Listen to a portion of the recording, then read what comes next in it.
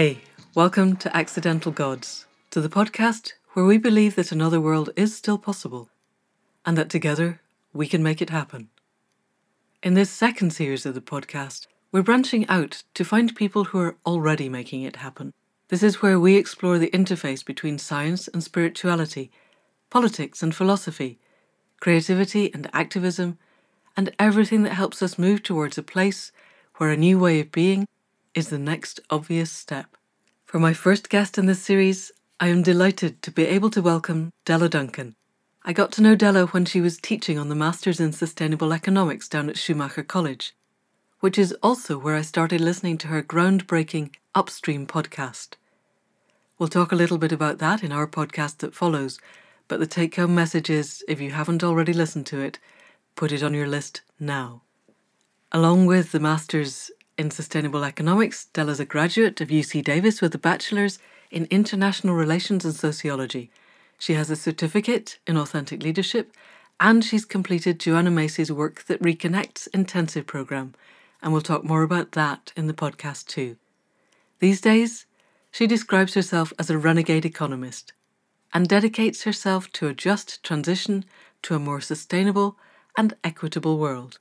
You can find out more about her on her website, dellazeduncan.com, and I will put a link in the show notes. But for now, let's listen to the interview with Della Duncan. Della, welcome, and thank you for coming on to the Accidental Gods podcast. It's a real honour to have you as our first guest. Thank you so much, Amanda. I'm happy to be here. So, before we head more deeply into you and who you are and what you're doing, I just would like to ask, what is most alive for you in this moment? This is what we ask all our students when they come onto the membership, and I think it feels to me like the way I'd like to start the podcast. What's most alive to me right now is this conversation about whether humans are inherently self-interested or inherently altruistic, or whether we have the capacity for both, and how do we activate the goodness or kindness or altruism inherent in each of us. And so what's most alive for me is, how do I continually activate that goodness, that good nature, that altruism, and also how do I continue to create systems and opportunities for people to enable that part of themselves as well. Brilliant. And so we heard a little bit about your bio before we started, but let's take a step back and look at because I don't think most of the people walking around at the moment, that's their primary question. And I know that it is for you, and I think it has been as long as I've known you. So can we have a little bit of background of how you came to be a person for whom that is the thing that's most alive at the moment? Yeah, I came to, well, I guess I would say an ecological, spiritual journey from a place actually of self-interest. I came because I was having a lot of anxiety and wanting to feel better within my own body. And then that led me to a therapist who recommended mindfulness meditation. And again, for a self-interested perspective. Fortunately, the second mindfulness retreat that I went on totally shattered that idea that mindfulness or a spiritual practice was for my own, self enlightenment or self kind of feeling better within my own ego, my own body. And it was Joanna Macy who was the teacher of that second retreat, and it was a retreat on spiritual ecology and work that reconnects, and it profoundly shocked me into a different path, a path of one seeing myself as something far greater than my individual being, seeing myself as part of a more ecological self, a living whole, and deeply interconnected with life, with all of life, with other beings. And so that kind of, really changed my perspective of what is the self, and also what is the point of my spiritual practice and spiritual ecology in general. And was that something that grew out of who Joanna Macy is as a person, do you think? Because I'm so in awe of the work that she does. And so I'm wondering, can we unpick a little bit more about how a person who turns up at a retreat wanting basically to heal, I'm guessing, the pain inside, as most of us do, how you came away from it, 3, 5, 7 days later, with a totally different view on the world? Can we go a little bit more deeply into that? Yeah. So Joanna Macy, who's in her 80s at this point, lives in Berkeley, California. She would identify herself as an eco-justice Buddhist philosopher and activist. And I remember when I interviewed her, I introduced her, and I think I left out activist, and she corrected me immediately. So she really defines herself as someone who's in activism. And the retreat, which shows this kind of journey well, was a mindfulness retreat for women, and that's what drew me to it, was just being on a 7-day retreat meditating. And I had done one before, a 5-day retreat meditating in silence, and this one was similar, but then Joanna Macy was the teacher and I had no idea who she was.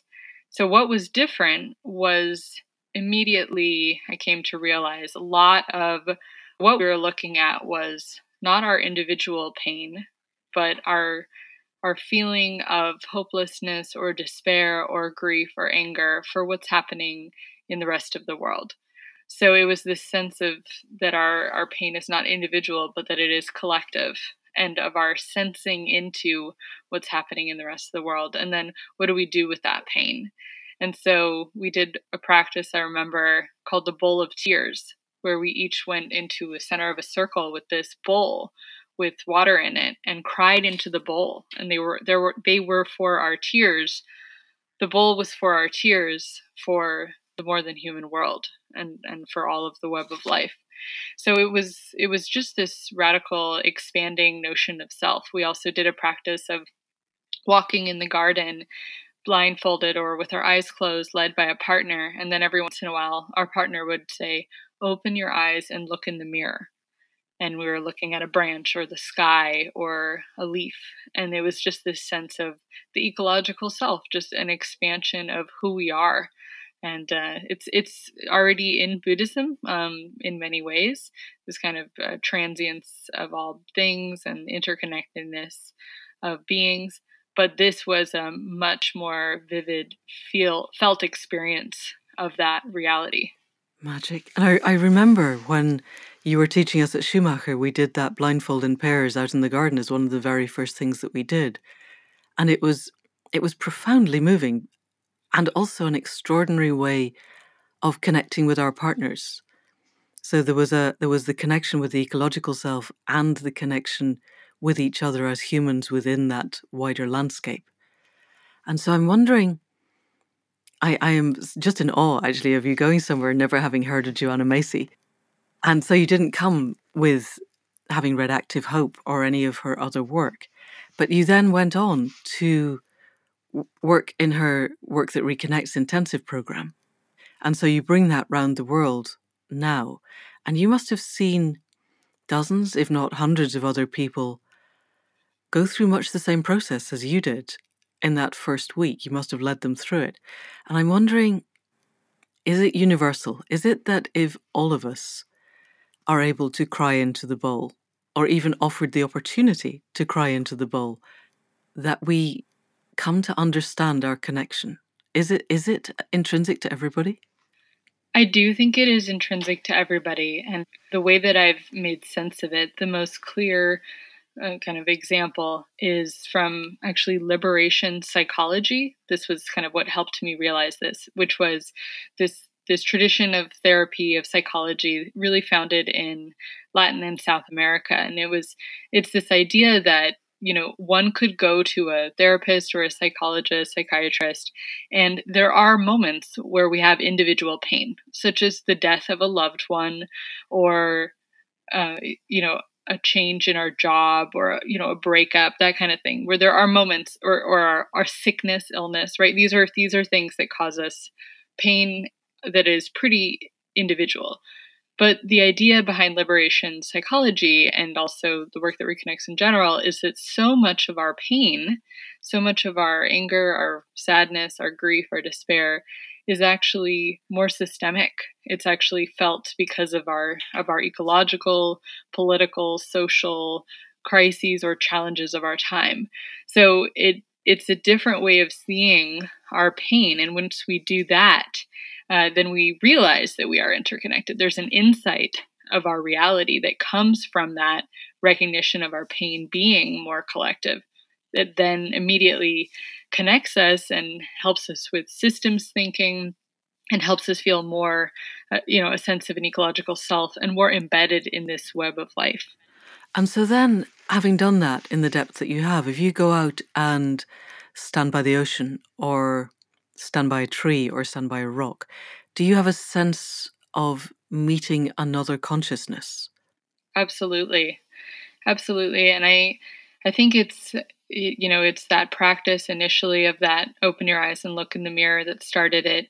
But then it was also, learning through more spiritual ecology traditions and practices, such as the idea of interbeing from Buddhism, the sense that we inter are. And there's very real, scientific ways that you can look at this, such as if I stood with a tree, just the sense of breathing that the tree would do and I would do, and that interconnectedness. But also the fact that I eat food, and so that's a communion with other beings, and go to the bathroom and all of that. But there's so much interbeing that actually exists when we feel into it. So absolutely, when I would meet a rock or the ocean or a tree, I completely have a different sense of a relationship with that other being. You're right. I see them as another being, and not only that, but I see it as an interconnectedness. And what is your role in that web of life, do you think? If everything is conscious and we each take our place within it, do you have any sense of what the role of humanity is in general, or what your role is specifically? For humanity in general, I love that image you've probably seen of there's like ego versus eco. And in the ego image, there's a triangle, and the human is at the top of the pyramid, and then all the other beings are below him or her, right? And then in the other example, the eco, it's a human is in a circle with many other beings, and there's kind of a equality and harmony embedded in that image. And that really sticks out to me to answer your question about the humanity piece, is that we are humble members in this universe. We are in communion with other beings. We are not dominant over or separated from. And so yeah, we have purpose and we have contribution, as does the wind, as does the ocean, as does the trees. So we're all part of a community. We're communing, right? And then for me specifically, and I know we're going to speak about the 4 areas of the Great Turning, which is part of Joanna Macy's framework. But I really operate in this realm of the shift in consciousness. So I'm definitely someone who, through my own experience of recognizing other paradigms, other worldviews, and feeling them, trying them on, and then starting to see from them, that has now become my contribution, is creating invitations, whether that's through coaching or consulting or through workshop facilitation or podcast, right? Is inviting other ways of seeing that allow for more interconnectedness and a more thriving people and planet. Brilliant. So we could go 2 ways. I would love to talk to you in a little bit about the Upstream podcast, because it is one of the inspirations for this podcast. But just before we go to that, can we talk a little bit more then about Joanna Macy and the Pillars of the Great Turning? Because I think it's an Absolutely. extraordinarily useful map for people who are interested in this area. So yeah, tell us more about that, please. Yeah, so Joanna Macy has written many, many books. 2 of them that I would recommend, though, for folks listening are Active Hope, which is more of just a regular description of some of her ideas and thinking and ways to face the mess we're in without going crazy. That's actually the tag, the subline for the book. And then the other one is Coming Back to Life, and that's the facilitator guide, because the work that reconnects is an embodied practice. It's a journey that folks can go on, and it's open source through this book called Coming Back to Life. And so this idea of the 3 pillars or 3 areas of the Great Turning can be found in both of those books and also on her website. And it really is this sense of that to understand the 3 pillars, you have to understand what the Great Turning is first. So the Great Turning comes from this idea that there are 3 ways that we can see what's happening in the world right now from. It's not whether one is right or wrong. It's almost like three pairs of glasses that we could put on, or three views from which we can see the world. The first is this idea of business as usual. This business as usual is that there's nothing quite so alarming, that the economy ebbs and flows, the climate warms and cools, that technology will save us. It's really this sense we would get from a open business as usual kind of sign that we might see. The second view is the view of the great unraveling, and it's this idea that everything is going to hell, right? It's that our political systems are unraveling, social and ecological systems are unraveling. It's a very dire view, a Quite easy great to fall sense of into. quite easy to fall into, absolutely. And it comes from David Korten, a systems theorist, who says systems don't just fall over and die, they unravel. And so it's this idea that we could see the unraveling. The third is the great turning. So this is that we can see the great unraveling. We can be with, we can sense it. It's not a denying of unraveling that is happening, but it's a turning towards life despite all odds. And it's a continually showing up for life and choosing life in every moment of every day, both as individuals and systemically, collectively. So within the great turning, within this view of that we can see right now as a time of the great turning, and it's not a blind optimism like everything's going to work out. It's an active hope, which is what her, the other book comes from. So it's a practice, right? And within the great turning, Joanna Macy talks about that there are three areas that our contributions, that our work falls within. They're the three areas or three pillars of the great turning. And they are not, one is not more important than any other. They're all of equal importance. And they also, I have to point out as an economist, they may not connect with what we do for paid work. Right. We can have a role or a contribution that is non-monetized, right? And we can also be in multiple areas, but just to share all that. So the three areas are holding actions, systems designing, and then shift in consciousness. Those are the three areas. The holding actions piece are actions or efforts to stop harm and suffering from happening. So to stop further harm and suffering from happening, or to alleviate harm and suffering that has happened. Yeah. To stop harm and suffering from happening, probably most obviously folks think about activism, such as if somebody, went up in a tree and tried to get the tree from not being cut down, Yeah. for example. Or the water protectors. Yes. Yeah, the water protectors at Standing Rock, another example. So it's that stopping harm and suffering from happening. But it's also the whistleblowers, right, who are calling out certain egregious things. It's also journalists, folks who are writing and documenting certain egregious harm and suffering that's happening, trying to stop it, prevent it. But it's also the healing of harm and suffering that has happened. So this is our healers, our medicine folks, our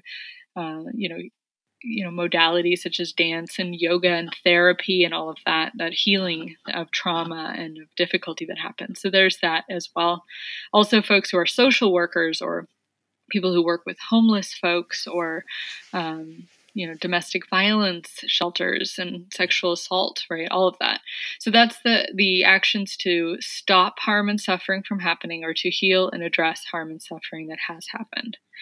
The second area is the area of the systems designing or the designer. Sometimes it's called Gaian structures or Gaian designing, and it's this idea of the designing ways of life and systems that are ecological, that are in harmony with the planet, with our ecological systems. I think we ought to let those who don't know that this comes from James Lovelock's concept of the Earth as a living system, and he called it Gaia. So the adjective comes from that. Sorry, go on with that.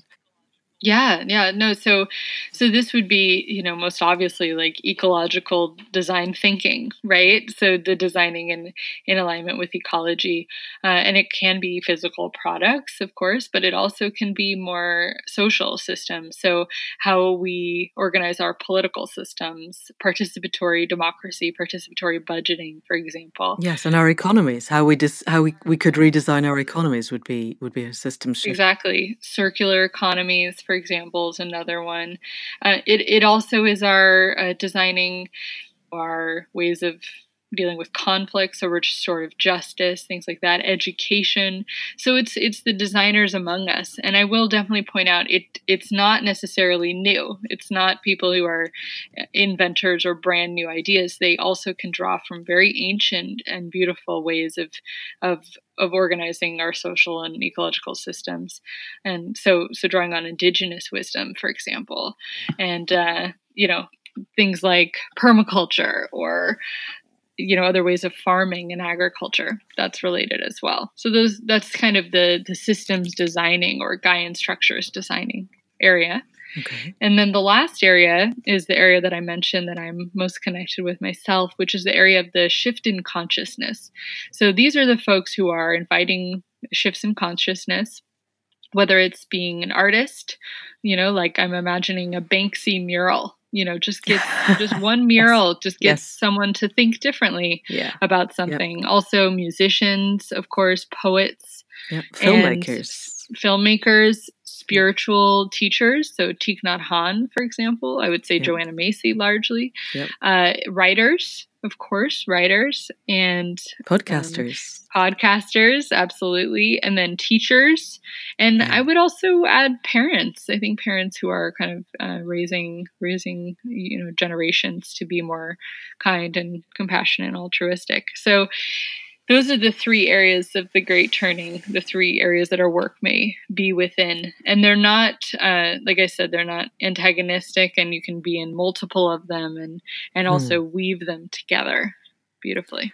So do you see this shifting consciousness, because my understanding of that, or my projection of it possibly, was that this was shifting ourselves to new levels of consciousness that we don't know yet. This may be because Accidental Gods is all about the evolution of consciousness. But so you're seeing it as opening the door to consciousness that we already know about, but making it more accessible. Is that how I'm understanding? Because I would have thought of that as systemic change, really. I'm just trying to understand what you see it as. Yeah. So just one important note to point out is I see to be a part of the Great Turning in any of the areas that somebody will have gone through a shift in consciousness, such as what happened with me going to Joanna Macy's first retreat.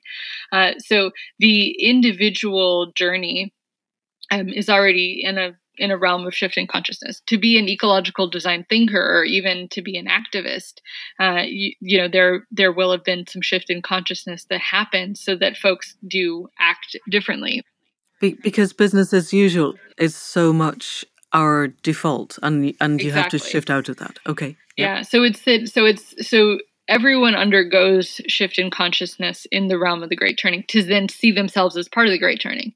But these three areas of the Great Turning are more, what are your efforts? What are your contribution in? So it assumes everyone's been on that shift in consciousness, but this is, what do you do? So if you were a writer, you'd be in the realm of shift in consciousness. But if you were a designer of new systems, right, agriculture or whatever, you will have gone through a shift in consciousness, but you're in the realm of systems design. So just to point that out. But I will, to answer your other question about what sort of shifts in consciousness and from what to what and all of that, where I really get the most understanding around this point is through Donella Meadows' leverage points, places to intervene in a system. And she just speaks about systems change and these kind of acupuncture or leverage points, ways to intervene in a system. And she ranks them, and it's an amazing essay. She passed away. She's a late systems theorist. I've done a podcast. By the time everyone listens to this podcast, they will have had the opportunity to listen to me talking about Donella Meadows. But please go on, because you'll do it better than I did. No, I mean, I'm happy to hear that. And I guess my only point with this is that the highest leverage points, places to intervene in a system, that she notes, the second highest one is changing a paradigm or changing the worldview. So creating that shift in consciousness. But the higher one, even higher than that, the most highest one, the highest one, is to transcend paradigms. So to know that even your new paradigm that you're trying on is still yet a paradigm. And so to not get kind of fixed or attached to that. So to answer your question, I think as someone in the shift in consciousness realm, I am drawing from invitations to shift consciousness with the ones I already know about, right? So to lead the practice of folks seeing a mirror in nature, right? A sense of the ecological self. That's one that I've experienced myself. I can articulate, and I can invite in others. But I also, understanding this transcending paradigms piece, I don't want to fixate on that and proselytize and think that is the best. And then, so just to stay open to not knowing and to humility, and that there are, of course, other paradigms and worldviews that I am not even aware of. So I'm only doing shift in consciousness with what is within my realm, but I'm staying open to that even higher leverage point of transcending paradigms. Okay. And who are your teachers now? Because Joanna Macy obviously has been and presumably still is, although she must be by now really quite old. Who else other than her would you go to for fresh insight? Or maybe you go to the rocks and the trees? It's interesting that Joanna Macy actually called me recently and asked me if we could meet to talk about economics, because she actually has been doing more thinking around economics, and we've had great conversations. Sometimes there has felt like some discord or tension between folks in the social justice, more social realm of activism, and then environmental justice. And she and I both spoke about how economics feels like a bridge, because it's exploitation, in its most unhealthy form. Economics can be an exploitation of both people and the planet. And we can also have systems that are supporting of thriving of both people and the planet. So I think we're gonna try to have a conversation about that. So I would absolutely still say that she's a wonderful teacher of mine. I'm very grateful to be in connection with her. I want to read the book that comes out of this. Aww. I want to read it before you ever publish it. That's going to be so amazing. Okay, anybody else? Yeah, well, I'm in this fellowship right now with this amazing group of folks from all over the world through the London School of Economics, and they're like I said, folks from all over the world, and mostly the global South. And I'm really feeling like a student to all of them, and I'm really learning a lot about decolonization of the mind and of my work, and all of that. So I'd say that's a really strong learning point that I'm in right now. And then I would also say Marianne Williamson. I had listened to a couple of talks by her, and I'm deep into her books right now. Tears to Triumph and Return to Love right now. There's something about her framing for relationships and love, and also her perspective on many different religions, that I'm just really enjoying learning about. So, and then, okay. Yes. And then I would also say the other one that is really alive for me right now is Marie Kondo. The Art of Tidying Up, and she's the Japanese woman who helps folks go through their belongings and only have that which brings joy in their life. And she has a Shinto practice originally, and it's very spiritual and it's very shamanic. I am so just blown away by the power of her teachings and the felt experience of practicing it. Oh, so yeah, wow. I would say she's a big teacher for me right now. Yay, more stuff to explore. Thank you. Gosh. Okay. So time is moving on, but we have time still to go back to economics and your conversations with Joanna Macy, and how you came to economics, because your original work, you'd done a lot of work with victims of sexual violence and a lot of work around that. And then you kind of stepped sideways and came to England and did economics. And I'd be really interested now, obviously, because that seems to me, sorry, I'm being incoherent, that seems to be much more structural change. And yet now, with what you said about your conversations with Joanna Macy, it's feeling as if it's shifting into the realm of shifting consciousness. So did you see it as a shift in consciousness even when you came to Schumacher? to study sustainable economics? So in order to answer this question, I need to share about the upstream metaphor because it feels relevant. Okay. So as yes, you please do. mentioned, my first job out of college was as a rape crisis counselor. So I worked with sexual assault survivors and their loved ones. And so in that world, it was very powerful work and really enjoyed it. And while I was there, I heard this metaphor called the upstream metaphor, where it comes from social work and public health. And the idea is that you are standing at the bank of a river and you see someone float by who's drowning. So you jump in to save them and pull them to shore. But you look up and then you see more people float by the river's drowning. So you jump in and pull them to shore. And eventually, you look up and there's just all these people floating down the river drowning. Someone has to go upstream to figure out why is everyone falling in the first place. And just to take a moment, if we were to go back to those three areas of the Great Turning, it is both important in the holding actions piece to pull people out of the river. That is important that we have hotlines for sexual assault survivors and, suicide crisis lines and soup kitchens, giving food to homeless. And we also need to go upstream and ask, why do we have homelessness? Why do we have sexual violence? Why do we have, suicidality, right? So I heard that metaphor in relation to sexual violence work. And it was, why is it important not just to support survivors, but also go upstream and figure out why does sexual violence happen? And how can we do prevention work? So that idea really touched me. And I was struck by the work. It was really powerful, but I was even more struck by how little the work that we were doing as rape crisis counselors was valued in the economy. And just to share a little bit more about where I am, so I'm in the Silicon Valley Bay Area. So I'm from San Francisco, but worked and lived around the Bay Area. And at the time, it felt like we were struggling for funding consistently, and we had to beg for money from the tech companies around us. And I just felt this ridiculousness that the money that we were making and the funding that we were getting was so inequitable to the money that other places were getting.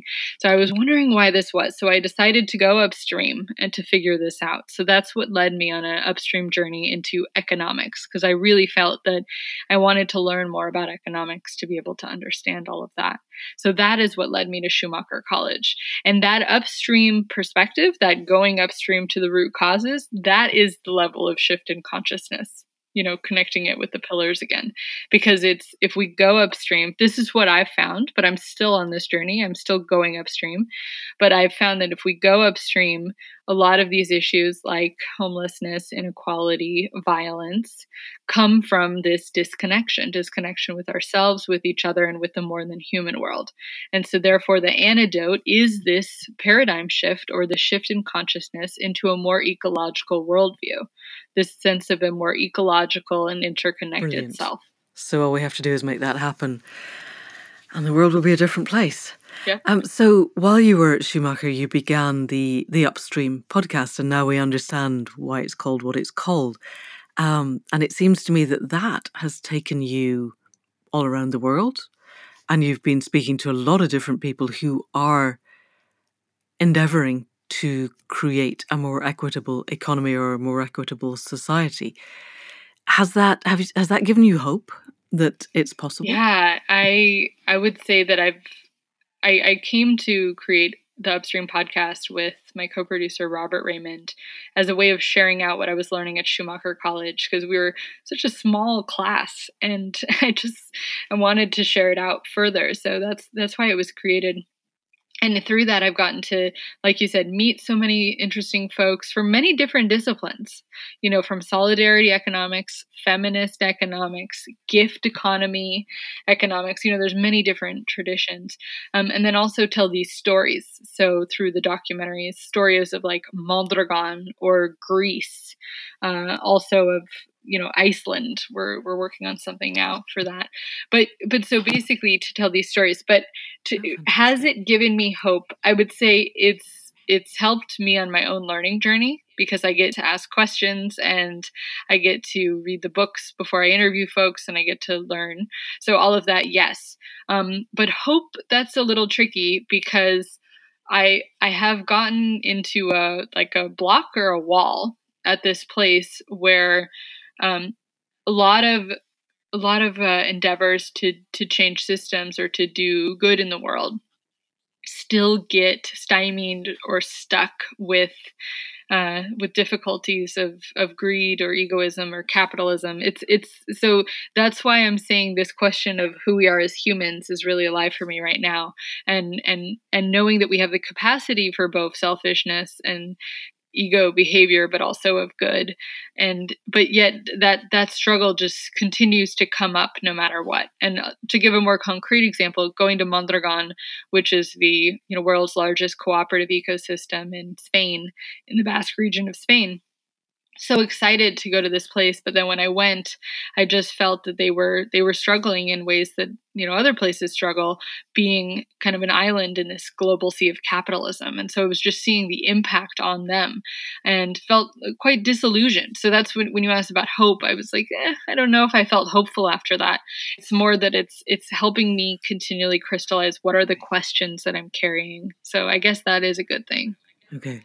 And have you, this is a bit off the wall and it may not be possible to answer, but I listened to Upstream and you talk to so many, they tend to be young, they tend to be very idealistic people who are, as you say, doing their best to struggle against the tide of whatever we might call it, predatory capitalism. You probably wouldn't be quite as derogatory as I am of it. Have you come across anybody who is absolutely embedded in the capitalist system and has thrived in it and has made their millions or billions or squillions, and who also wishes to change the system? Or is it only those of us on the edges who are wanting to change it?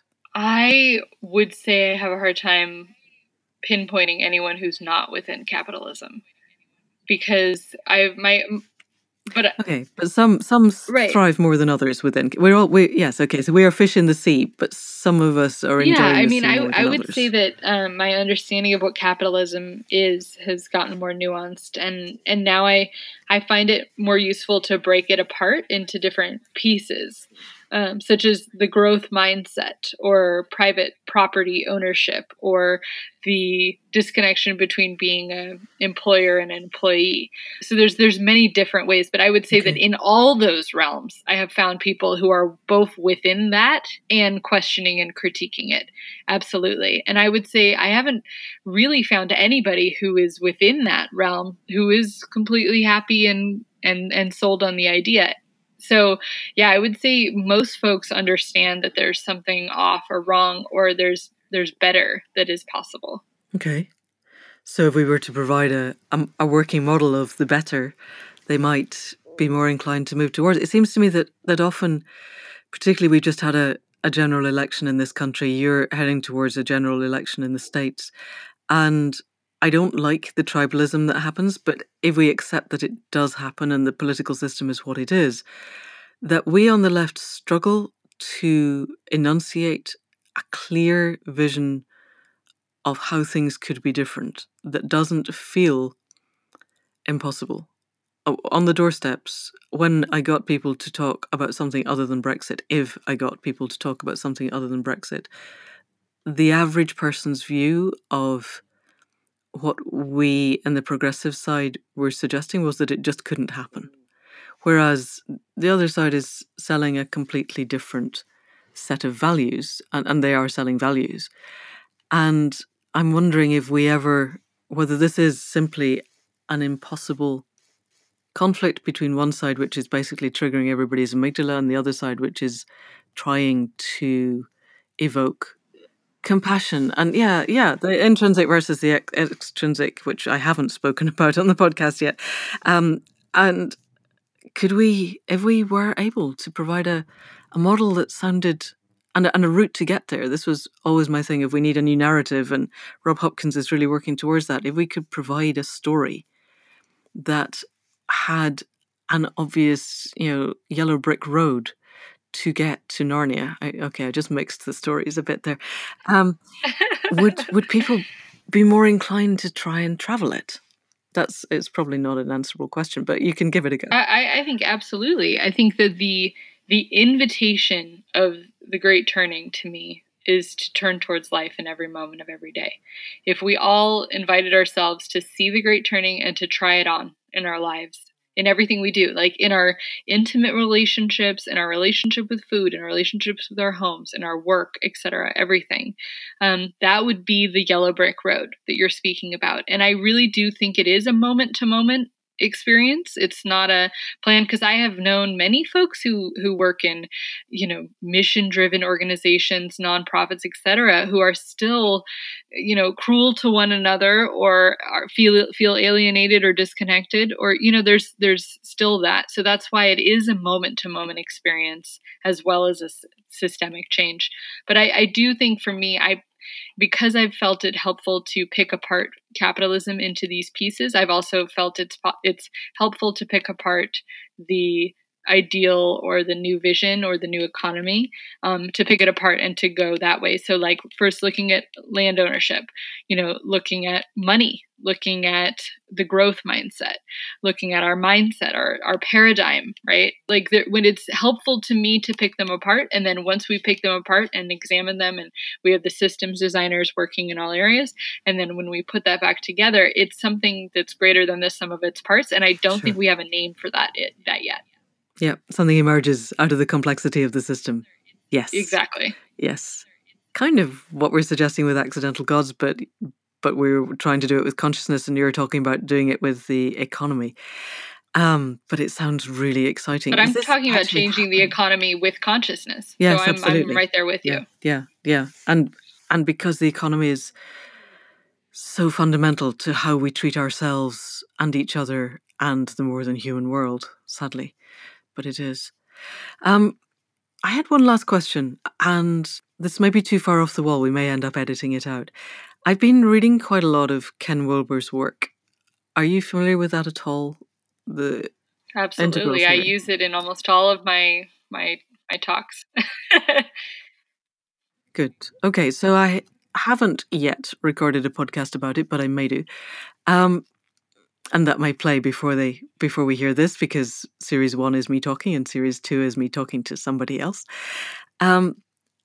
I get very stuck with Ken Wilber, and because of the work that you're doing at the LSE, I'd be really interested in your insight into this, because if I've understood him correctly,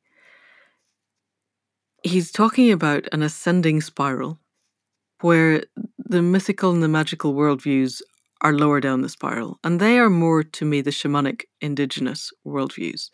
And I end up in conversations with faith a lot, whereby we go around in a circle of every indigenous culture, genuinely way back indigenous, before white people got there, indigenous, seemed to live in context with the earth. Certainly every forager hunter society lives in context with the earth. It just does. That's the way they survive. And much more in context with themselves and each other. And yet we can't go back to that. It's not physiologically possible. We have to go forward. But what is it that we bring forward from our remembered past, or that we relearn from whatever indigenous cultures survive? And God knows our culture seems to be doing its best to wipe them out. How do we move towards what Ken Wilber calls teal, or the third system, or whatever it is that we call it? It might be useful if you gave a very brief overview of Ken Wilber's thinking, because that might save me doing an entire podcast. And then, am I seeing a paradox that doesn't really exist in his thinking? Because it just seems to me that there's quite a lot of colonialism in his thinking, and it makes me very cross, but I think maybe I'm looking at it wrong. Have I articulated a question that you understand? Yeah, absolutely. And so I'll share what's touched me from Ken Wilber's work is actually a much more simple part of it. It's his 4 quadrants, which are it's a way of seeing, it's another way of seeing systems change, just as the 3 pillars of the Great Turning. And in it, he has kind of one column, which is the I, so the individual, the personal, and then another column, which is the we, the collective, together. And then he has a overlaying, if you look at it like a cross, right? He has a overlaying 2 quadrants or 2 rows, which are the internal and then one which is the external. And so what's helpful for me there is to think about our systems change and our efforts, such as the individual I, which is the internal, our own beliefs and our individual dreams, things like that. And then secondly, the next quadrant over is the external I, which is our behaviors, our own actions, our own consumptive patterns, for example. And then the collective internal is our paradigms, our worldviews, our collective values. And then the last area is the external collective, which are our systems, our structures. So that's what's helpful for me from him is this kind of understanding a more holistic perspective of systems change and where we fit in that together. Now, the spiral dynamics piece, I would say for me, that is connected with the shift in consciousness, but that second level of the leverage points, meaning he offers a framework about looking at paradigms and offers different ways of seeing them and choices between them. And I think folks can read them and find different connections with them. But I am personally a little hesitant to rank consciousness because to me, it can get into othering. And better than thinking and proselytizing. So that's why in my work, I frame it more as these are many different paradigms and we have choices to choose between them. But it is true that some are more supportive of life enabling and life supportive systems than others, right? So I would say if you read it, then find what it is that you resonate with and you connect with, right? And go with that. But to your point, I think indigenous wisdom absolutely offers so many ways of thinking, such as I'm thinking about like seven generation thinking, an idea from Native American traditions where you when you do an action or make a decision, you think about its effect on the seventh generation from now. A beautiful paradigm shift invitation. Now, I think we try them on and we work with them in today's time, so I definitely hear you. Some people think we want to return to some time before capitalism or whatnot. No, let's work with where we are and what we have. Let's turn towards life now. This is the time of the great turning as it is now. Right. And so for me, it's to try on those paradigms. And to be honest, I don't know what shifts those will manifest as. But I do know that if we feel that they are what is supportive of the great turning, then absolutely try them on, invite them in. Just remember to stay transcendent of those paradigms and not attached to them. Brilliant. Thank you.